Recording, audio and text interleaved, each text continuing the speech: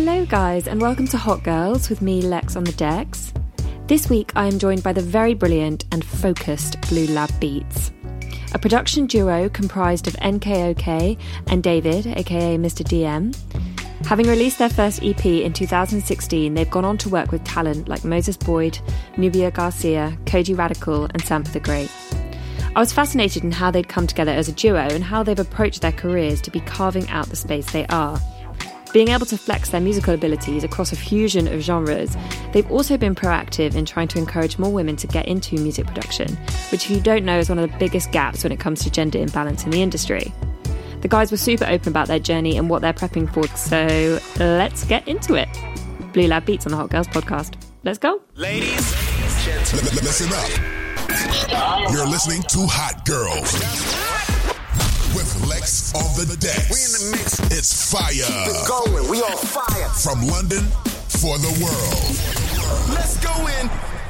Welcome to the Hot Girls podcast. It's actually really nice to have you on this season because Mel Brown was on season 1, and so that was the first time I think I heard your name because she mentioned that you did a remix of hers. So it's nice now we're having you on this season. So I actually want to start with talking about remixes, and you've done quite a few of them. How do you approach them, and how do you decide what to work on when it comes to remixing a track? I guess for us, we mainly listen to the original song's arrangement and then we're like, okay, cool, this song was in this pocket. And then like, how can we make this song our own version, basically, and with our own twist? Then listening to the original song even more and being like, okay, so that song suits festivals more, or it suits clubs more, or it suits more personal sides. It's like, okay, where can we take this? Can we take this more club or more festival or more this? You know, so it's picking out what the song, well, not missing, but like where else it could go, basically, and just like really venture in a more different headspace of that, really. When it comes to those sorts of things, when you're working on the track, are you generally quite aligned as a pair in terms of where you want it to go? For me and David, we always kind of have like a set thing whenever we go into studio sessions where, for me, I'm the arranger, beat maker, drum programmer, sound designer. So I do all the electronic side, where David then... I do the instruments, like live instrumentation, and the harmonic side, the melodic side sometimes, and the bass lines on my side. And then that's how we both work together so well. Because it's like parts where I can't do like playing chords like how David does. And then like David, it's more hard for you for like just the technical sound design, basically. Yeah. You know, so then that's how we both pair so well. Yeah. So can you chat me through your like individual journeys? Just kind of, I don't mind who goes first, but like how you got into music up until the point where you came together. Well, I actually started on djembe percussion when I was age 6. And then like my dad just only played like West and South African music in my house. And then like my mum wanted me to listen to that same thing. She was also a DJ in the 90s, so she played a lot of rare groove as well, and like West Coast hip hop. Like even when I was younger, so I don't. She's like, you have to. And then like, I love that your mum had an angle, like she had a point of view on what you were going to listen to. yeah. No, both of them. Like it was very much like for my dad, it was like you're listening to your roots, and then my mum was like you're just listening to that realness. So I was playing djembe quite a lot from age 6 to about 9, 10. And then around like when I got into secondary school, I hated it. So then my parents then homeschooled me because they were like, we want our son to have actual education, actual black education, instead of the washed upness of the Western world, basically. So like in my homeschooling, then I was learning basically like, okay, this tribe made this sound, which then influenced this side of the world, and then this, and then this. So then with all of that knowledge, by age 12, I then wanted to visit back into music, started doing music production from there. And then a year later, me and David met at a place called Weekends Arts College. WAC Arts. Yeah, WAC Arts, Weekends Arts College. And then I was playing my beats in the lunch hall. And then David walked past, was like, yo, this is fire. Like, you know, I'm rehearsing down there. Then I checked out his rehearsal and was like, this guy's just picked up, you know, he was on drums and then he was on bass and then keys and then guitar. And I was like, yo, I've got to work with this guy. And then the rest was history, really. That's such a fame experience, as in fame. Like, I was just playing my beats in the lunch hall. Yeah, I know. Yeah. And then, David, what was your journey up until that point where you walked through the canteen? Yeah, so when I was about 2 or 3 years old up until now, so I started with drums and then I started on piano age 4. I would have like consistent piano lessons from the age of 5 up until 9 years old. And then I started picking up guitar and bass from age 10 to 12 when I was in college, from college to university. So while I was going from college to university from the age of 17 to 18, I was also attending various jam sessions in the city. While I was going to Middlesex University and Barnet College, I was also simultaneously going to jam sessions at night. And then I'd get home at like 3 a.m. in the morning. So even though I was learning stuff at college and uni, so the actual real education was at jam sessions, such as the Haggerston. There's also Ronnie Scott's. There's Troy Bar in East London. There was also W3 that was in Ravenscourt Park in West London. And yeah, that was in the year of, early 2012 or something. Also, I was going to WAC Arts as well. That's where I met Namali. And as he said, he was playing his stuff in the lunch hall. And yeah, our paths crossed. And then a year later, the rest is history. So was it a year later that you came together as Blue Lab Beats? By then, it was... we called ourselves NKOK Mr. DM. Yeah. And then we were doing production for Age of Luna, basically. So that was it's like old school hip hop band that I was in from age, I just turned like 15 then, age 14, 15 to age 17. And then by age 17, I was like, I just want to do instrumental music. Just a thing that just happens in bands, really. Just like everyone just wants to go separate ways and stuff. Yeah, particularly as you're as you develop and evolve as a musician, you hear new sounds and that then influences your taste. That was like 3 to 4 years period, like that we made that decision. It didn't affect how me and David work, basically, because we've worked together for nearly 9 years. But like we have near enough the same playlists. Taste. Yeah. And like it's like very, very nuts how similar we are in like a lot of aspects and stuff, really.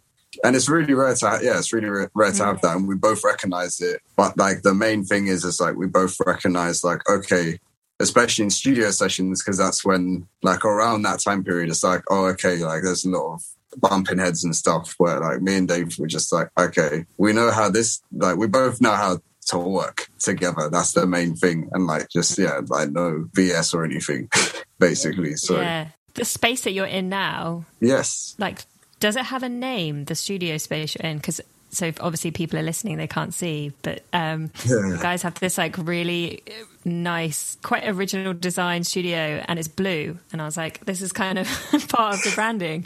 And it's obviously in a lot of your social stuff. So yeah, I was wondering how long you've been working in that space. Well, so this is the Blue Lab Mark II. Mark 1 was in my bedroom when I used to live in Golders Green. And this is now, in Enfield Ends, really, now. And it's just a studio shed, basically. But before moving, I saved up loads so then I could have really good acoustic panels so then I can record anything in here. So, like, I've recorded live drums in here. I've recorded multiple horns. I can probably do strings in here too. Not like an orchestra, but I can record like a good amount of strings in here. You could probably fit like a 4-piece band in here and it sound good. But mainly, this space really is mainly an editing space for me. So like whenever I come back from big studio sessions, instead of booking an extra 2 days at an expensive studio, I can just come here and edit all night. Because luckily when we moved here, there was like near enough soundproofed. I don't know why, but it just was. And yeah, it's just like, I think, before lockdown, it was just so beautiful just bringing, like, I'll go to a gig and then I would know most of the bandmates at the gig and then be like, hey, come to studio. And then like, we'll just be making music till like, 7 a.m. So yeah, it was massive vibes, yeah. Did you use much of that music or did you wake up the next day and be like, this isn't good? Why did we think this was good? Yeah, no, a lot of the time actually. Yeah, it's because it's good musicians. Like, and it's like a lot of them close friends. I think it's so important to just like really know your like musical bubbles and stuff. Just don't get into beef because there's no point. Yeah. There's no point. London's too small. No need. It can be weirdly small sometimes, can't it? Yeah, yeah. It sounds like you're both night owls as well. Like you both work quite late. Oh wait, both smiling. I think from the pandemic, I've been I've slept better. I've understood sleep more. When we went to Ghana, them lot don't sleep. Wow, them lot don't sleep at all. Oh my god, my people don't sleep. Wow. Even I love that you just said, I've understood sleep. Yeah, like it wasn't natural. You had to learn it. I mean, no, but that's like, as a musician, like, you know, sometimes there's a lot of crazy deadlines. Rest is very important, though. I'm not one of those people like grind or die. You know, it's just like, because I hate them kind of quotes a lot. Because like it's important to have a good space for your mental health too. And sleep really improves that as well, you know. So, especially learning that in pandemic. But, you know, Ghana is a different story. But anyway, like, you know. I know you've mentioned the musical Bubbles, and we had Lynn and Jay on in the last series and spoke about the work that he'd done to try and support female producers. Now, you guys have done a lot of work in that space as well. Did you notice when you were kind of coming up and working in production circles and, as she said, like having bandmates back to your studio, was it always male? And did you notice that? From like early stages of Blue Lab, we've always tried to include women musicians in our stuff. I mean, like, yeah, even Pineapple, we had Nuria. Well, yeah, most of the horn players. Yeah, most of the horn players are that. So that, and then one of the members of Kokoroko, Richie, who plays on Pineapple. And then we had Nabaya on multiple Blue Lab joints. Pina Colada and Richie again. We've just always made sure that we include the women in the music as well, because it's such a male-dominated industry. And especially the way how in like kind of typical jazz standard stuff always tries to move women out of it, because it's just like, actually it's more of a male thing. You're like, that doesn't make sense. Hello, Billie Holiday. Anyway, you know, it's just like, and yeah, it's just that. And then obviously, you know, one of my favorite composers ever, so, you know, Alice Coltrane, you know, it's just like, I think her work is extremely, extremely underrated. And just like some of the best spiritual jazz stuff like ever, really. Like we've always just wanted just to support, really, because we always have like just open discussions, especially I think the past 2 years for me, like I've had more discussions with bigger women producers and just hearing their stories and just being like, you know what, I just need to spread word more. Just all of these stories, and it's just like, it's not the vibe. I think it's good though, because what I really like about what you guys have done is just always just been really proactive in both raising awareness of the fact, because I do think that's important, but also, as you say, just trying to be advocates for it and make sure you're kind of supporting the equality and trying to kind of move the dial forward. So appreciated. One incredible woman that you've worked with is Sampa the Great, and many, many others. And you've worked with some incredible artists and collaborated with some amazing people. Are there some that have been particular highlights for you personally that you would kind of call out, without obviously taking a shine off the others, because you've had amazing ones? But yeah, Sampa the Great, that's still one of my favorite sessions till this day, because just the amount of knowledge you're just hearing from this incredible musician, incredible artist, incredible musician, and just the knowledge she just passes down, all the gems, really. Just the vibe in like studio sessions, like she just really lets you just do your thing and that's it. And then it's like, then she'll come back in the room and she like really hypes everyone, and it's like you just feel like you're making the best track ever. Whenever she's in the room, you're always feeling that.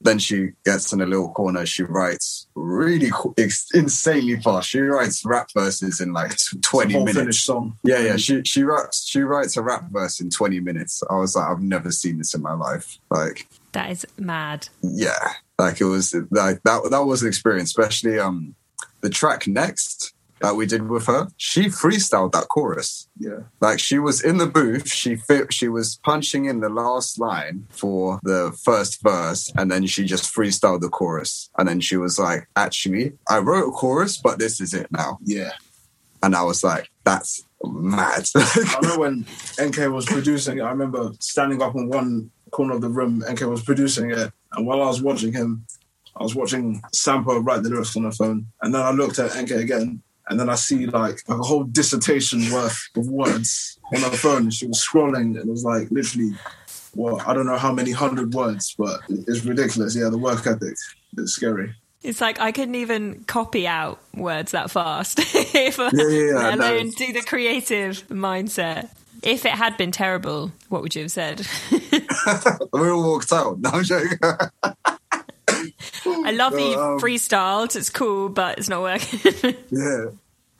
Just walk out. Wow, man. Yeah, it was just such an incredible session, honestly.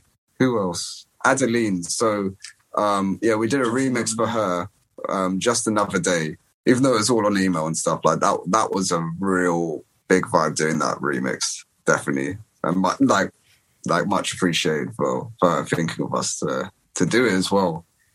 She's just such an incredible musician as well. So talented. Yeah, she was great to work with as well.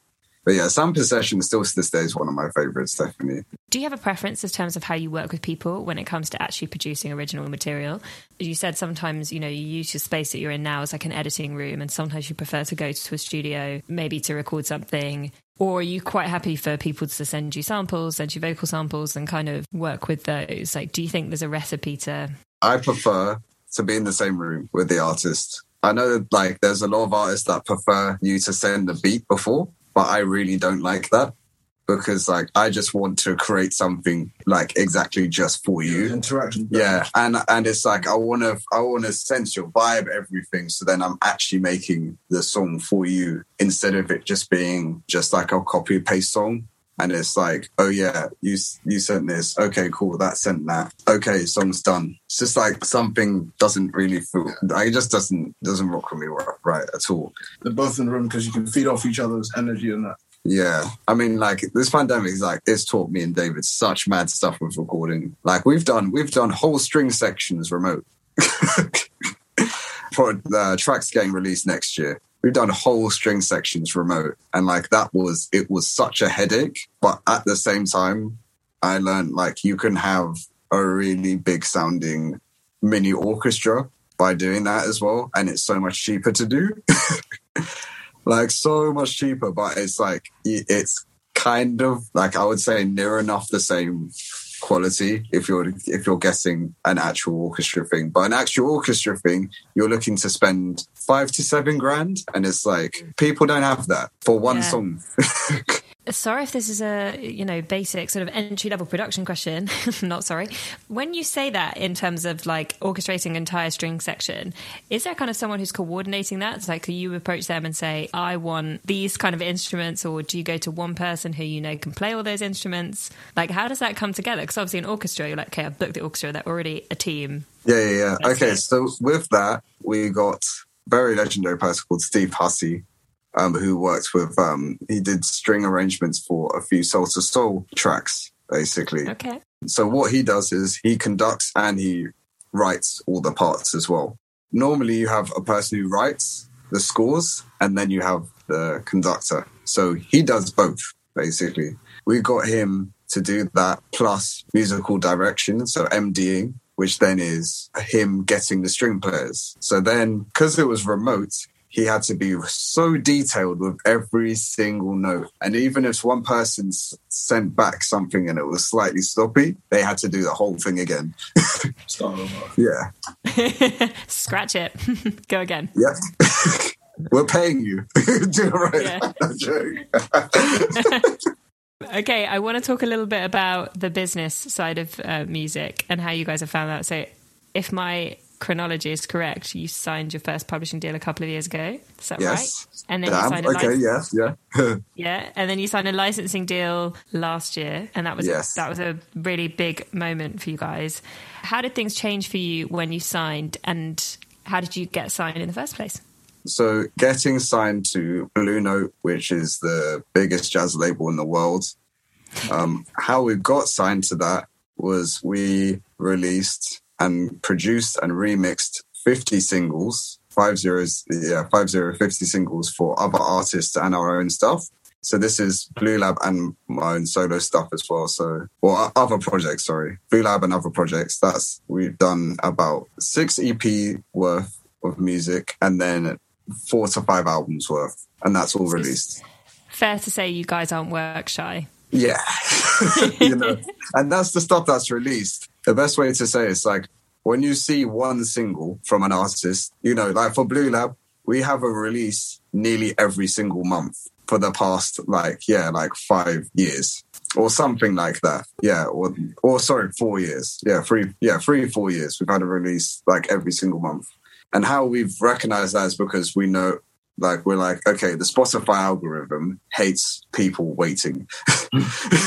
So it's like, all right, we've got to just keep on giving. And also as creatives, it's fun to just release stuff as well. But the important part of the releasing side is you have a good label backing you.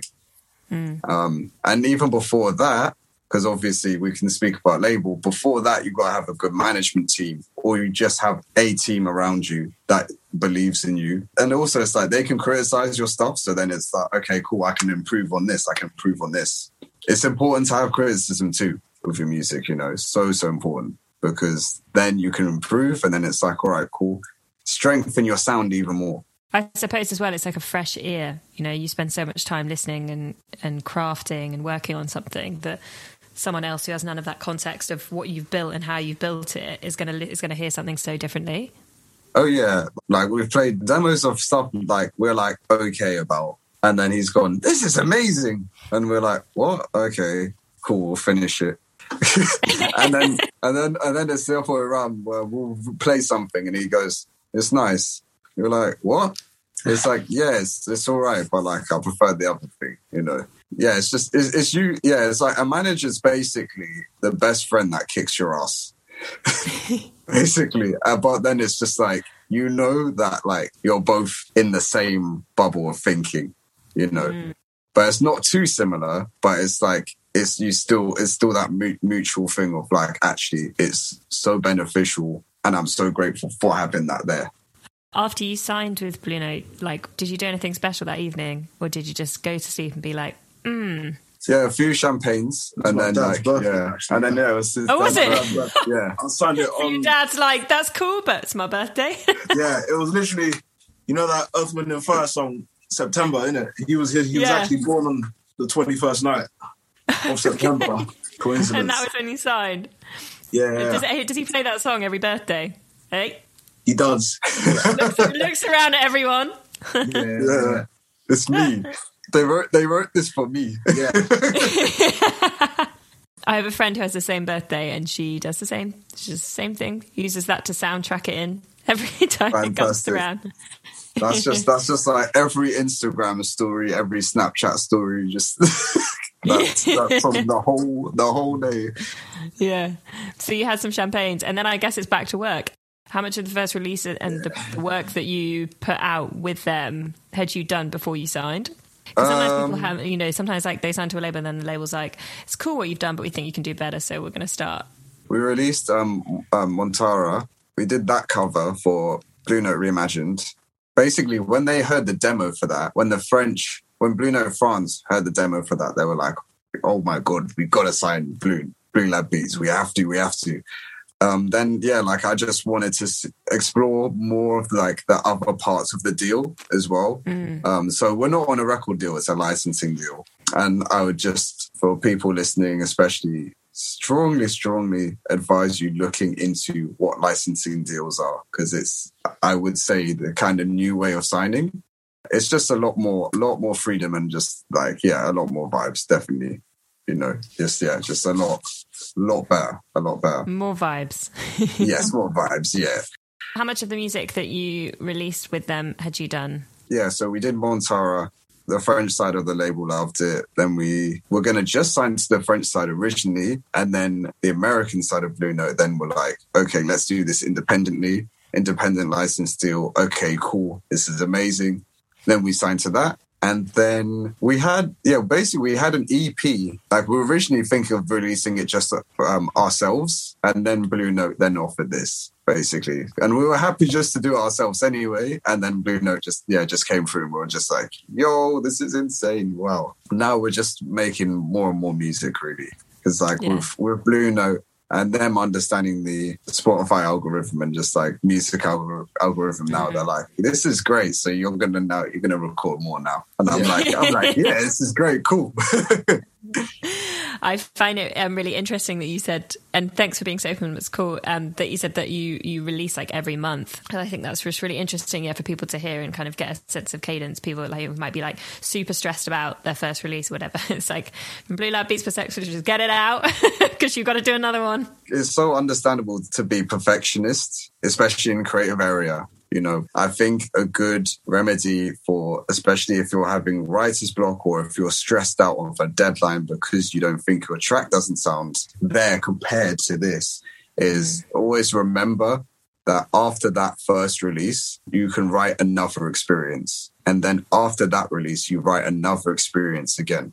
Because music is a live-through form. You know, whatever you've lived through, basically, you write it down like songwriting, or you produce it, but have the same mindset of like what you just lived through, basically. And then you're documenting that, and then that's the recording, and then you want to then release that. You will never run out of ideas, because I think that's what people always get scared of. It's like, oh yeah, after album this or this, you run out of ideas. And at the start of making another album, yes, you do. You feel like that. you really do. But then there's a part that always clicks in, just being like, oh yeah, this is another experience. I don't have to compete with my last record. It's another experience. Life just changes all the time. That's the beauty of it. So then you're just capturing that again and then releasing that again.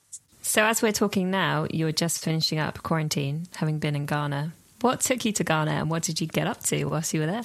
We shot 2 music videos there and we did a photo shoot there. And we also worked with one of WizKid's producers as well, and many other studio sessions too.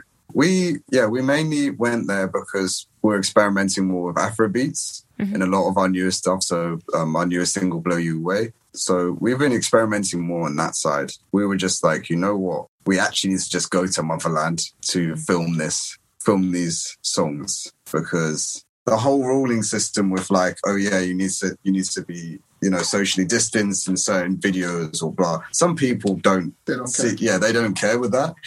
But like, well, yeah, because they're like, we're working. So. Something like that. But like in January, they were like, oh yeah, let's sort out videos. And obviously in UK, January was the worst spike for us for COVID. So I was like, I don't want to even leave the yard. Like, you know, it was a very nuts month. Like, yeah. So it was the thing of, we were like, okay, what's a better alternative instead of having, because they were like, oh yeah, let's get a bunch of dancers in the video as well. And then it was just like, what? And they have to be socially distanced.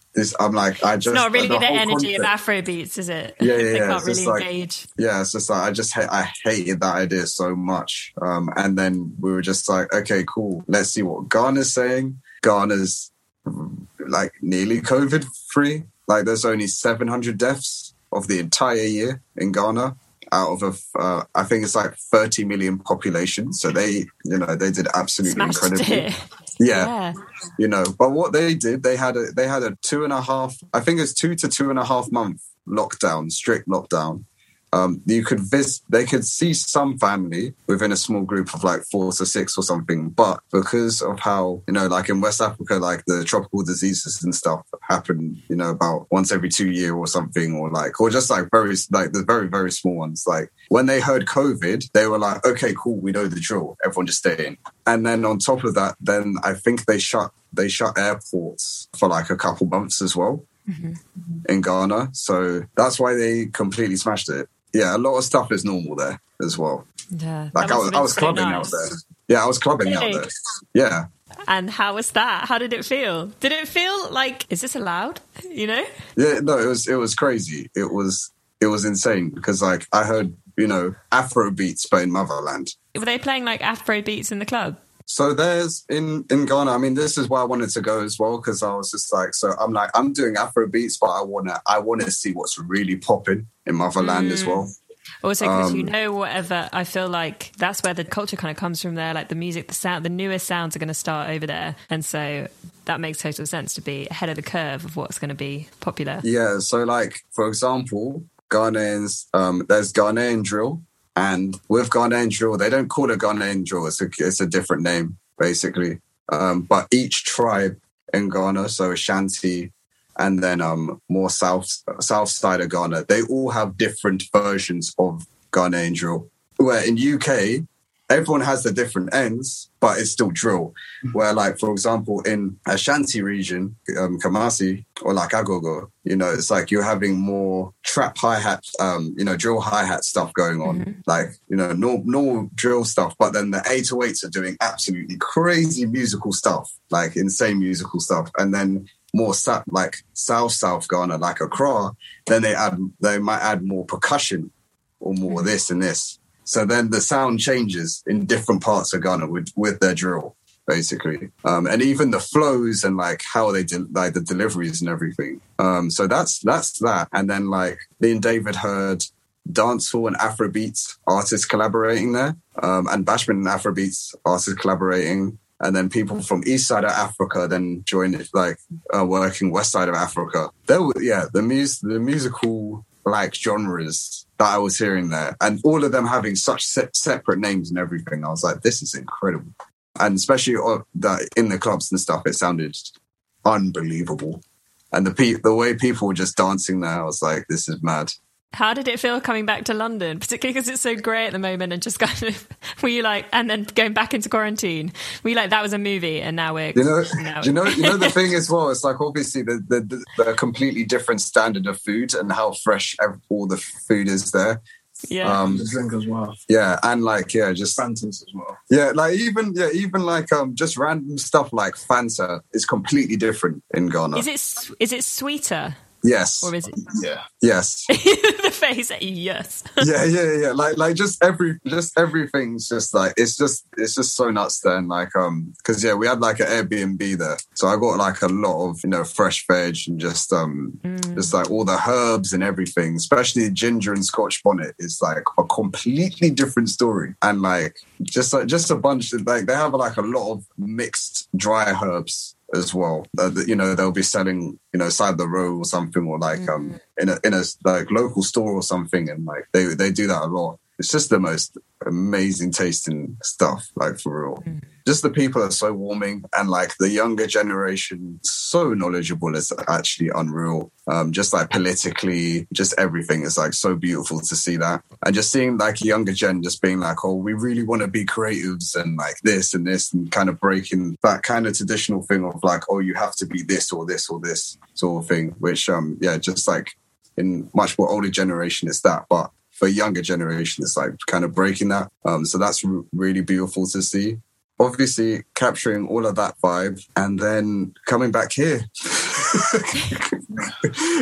That's basically the best way to explain it. I mean, it was, obviously I had fun, subtle racism as well in the Uber driver back, which was fun. It was just like, you must have come from a red COVID country. I'm like, no, I just came from a country that's doing better than UK. Yeah, you're like, definitely, actually, no. Yeah. Yeah, like, and he was literally like, because obviously if you come from a red COVID country, you have to go to a separate hotel in the UK, which, like, if I'm being honest, is really outrageously, like, just dumb system. It makes no sense to me, because it's like you're possibly giving the driver COVID. Where like in Ghana, I mean, this is the thing, when you land in Ghana, you have to get a test. You have to get an automatic test straight away. And then if you're tested positive, they have a separate place in the airport. There's a separate route. It's so much safer. Contained.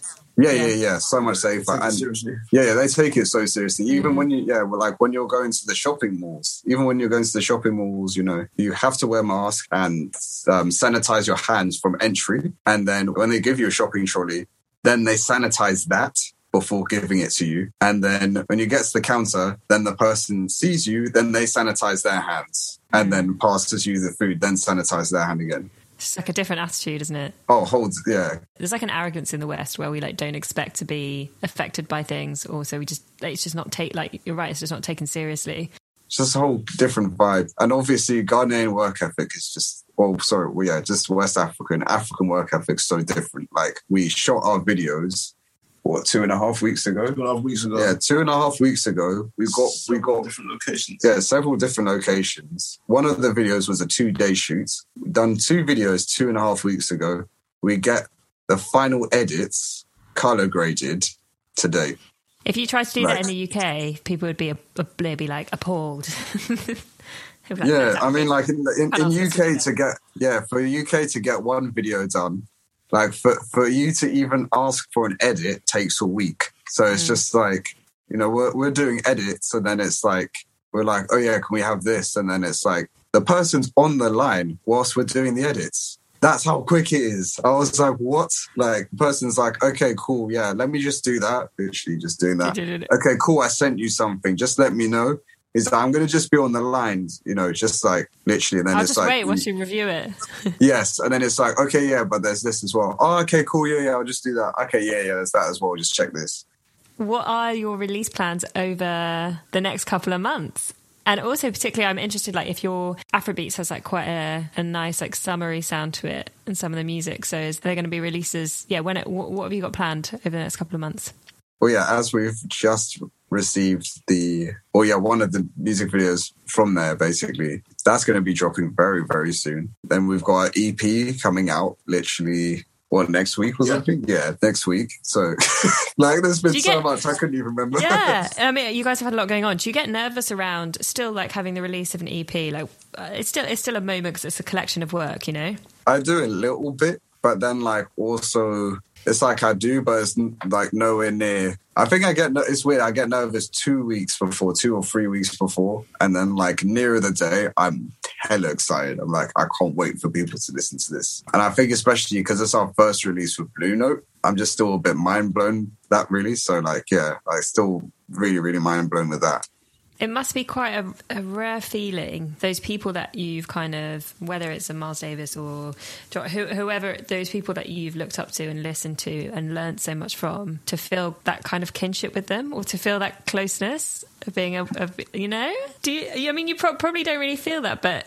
With Blue Note, I mean, I can semi-drop this. No, I can drop this info because it's not full-on info. But, like, when signing to them, I definitely felt that. I was like, oh, my God, this is mad. But then the people who Blue Note are getting us to collaborate with, which are near that area, some of them from Motherland and some of them are, like, queen of Afro-pop or Afro-beats.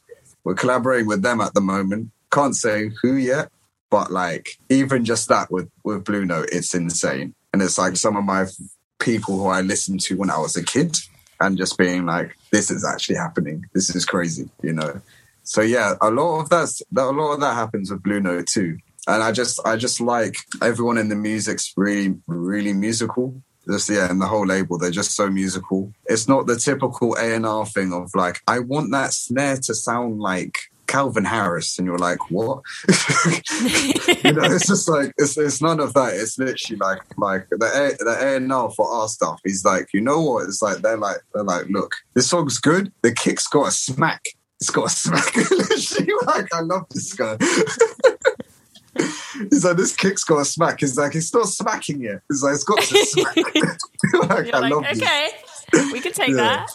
The final thing I just want to ask is, if people are listening, where can they find you guys and follow? What are your favourite social channels that you hang out on? And obviously looking out for the releases on Spotify, etc. Yes. So you can just follow us on Blue Lab Beats. That's just everything. Blue Lab Beats. All the social medias. Yeah. All the social medias. I see you guys you've been doing TikToks. Yes, we're trying to understand that market. My God, it's very different. Like one of our videos started to blow up on that. That was very random. Yeah, so it's like one of our TikToks of us on like Cochrabite Beach. Basically, that started to really blow up, and then like TikTok. Yeah, it's a very, very weird community. It's got its whole own algorithm as well, hasn't it? You're like, why is this being served to me? Yeah, and it's always stuff that you didn't even think like was going to be the main thing. So like, you know, you would sample a meme and blah, and then you're like, okay, this is TikTok, and then it's just like, actually, it's you sitting down looking at the camera. It's the thing that's blown up, and you're just like, why? And then all the comments underneath are like people who've never heard you before. And because TikTok is a much more visual thing compared to music, if I'm being honest. So then people, well, visual as in like they like to see just like, you know, the models or blah. So then they comment on, I really love what he's wearing. And I'm like, I'm a musical brand. It's like he's wearing this and it's great. And then it's just like, why is he smiling? And it's like, he's smiling because, and you're literally like, what is this? But we have to learn it because, like, you know, I mean, you don't have to, but it's good. Yeah, it's good to know. It makes sense too. Yeah, it's definitely, I agree. It's good to like not be, it's very easy when things are new to be like dismissive of them because it's like they don't necessarily make natural sense, but then this is the future. There is a whole generation on there. Yeah, because like, you know, people at one time were like, I don't want to join Instagram. And down the line, it's like, here we are. Yeah. Because, like, so, I mean, I think especially in musicians scene, they're just like, nah, I can't deal with TikTok. And you're like, well, yeah, people said that about Instagram. Yeah. And now people have kind of left Facebook and then now on Instagram, you know. And it's like, I don't think it will happen like that with TikTok because TikTok is just a fast-paced video thing and that's just specifically just for them. I think there'll probably be something like a music streaming platform like Spotify, but then is linked with like fast videos like TikTok, but more for dancers. I think something like that could probably happen. Blue Lab Beats, thank you so much for Thank you. the Hot Girls podcast this week. I really enjoyed the conversation. I'm super excited to hear the new EP. And also, I feel like you kind of, like, there was some heavy hinting that there's going to be some big names coming up. So I'm excited to see. I mean, we can say on the EP, because we can announce this now, we have Braxton Cook, who he's played with Tom Mishloads. You have DT Soul, he plays with Emma V, countless others as well in UK R&B. So yeah, you've got DT Soul, Koji Radical, and you have Koji Radical on this EP too, and Alex Blake, who's on WizKid's album as well. I'm really excited to sound it because I'm like, it's just a fusion of sounds. I suppose you've got to that place with your music where you just can play on so many different elements, and depending on who you work with, it's like it allows you to flex into those spaces. So it's truly exciting. I can't wait for people to hear it, honestly. So excited. Thanks for sharing everything, and thank you guys for listening, and we will be back next week. Bye. What up, Lex?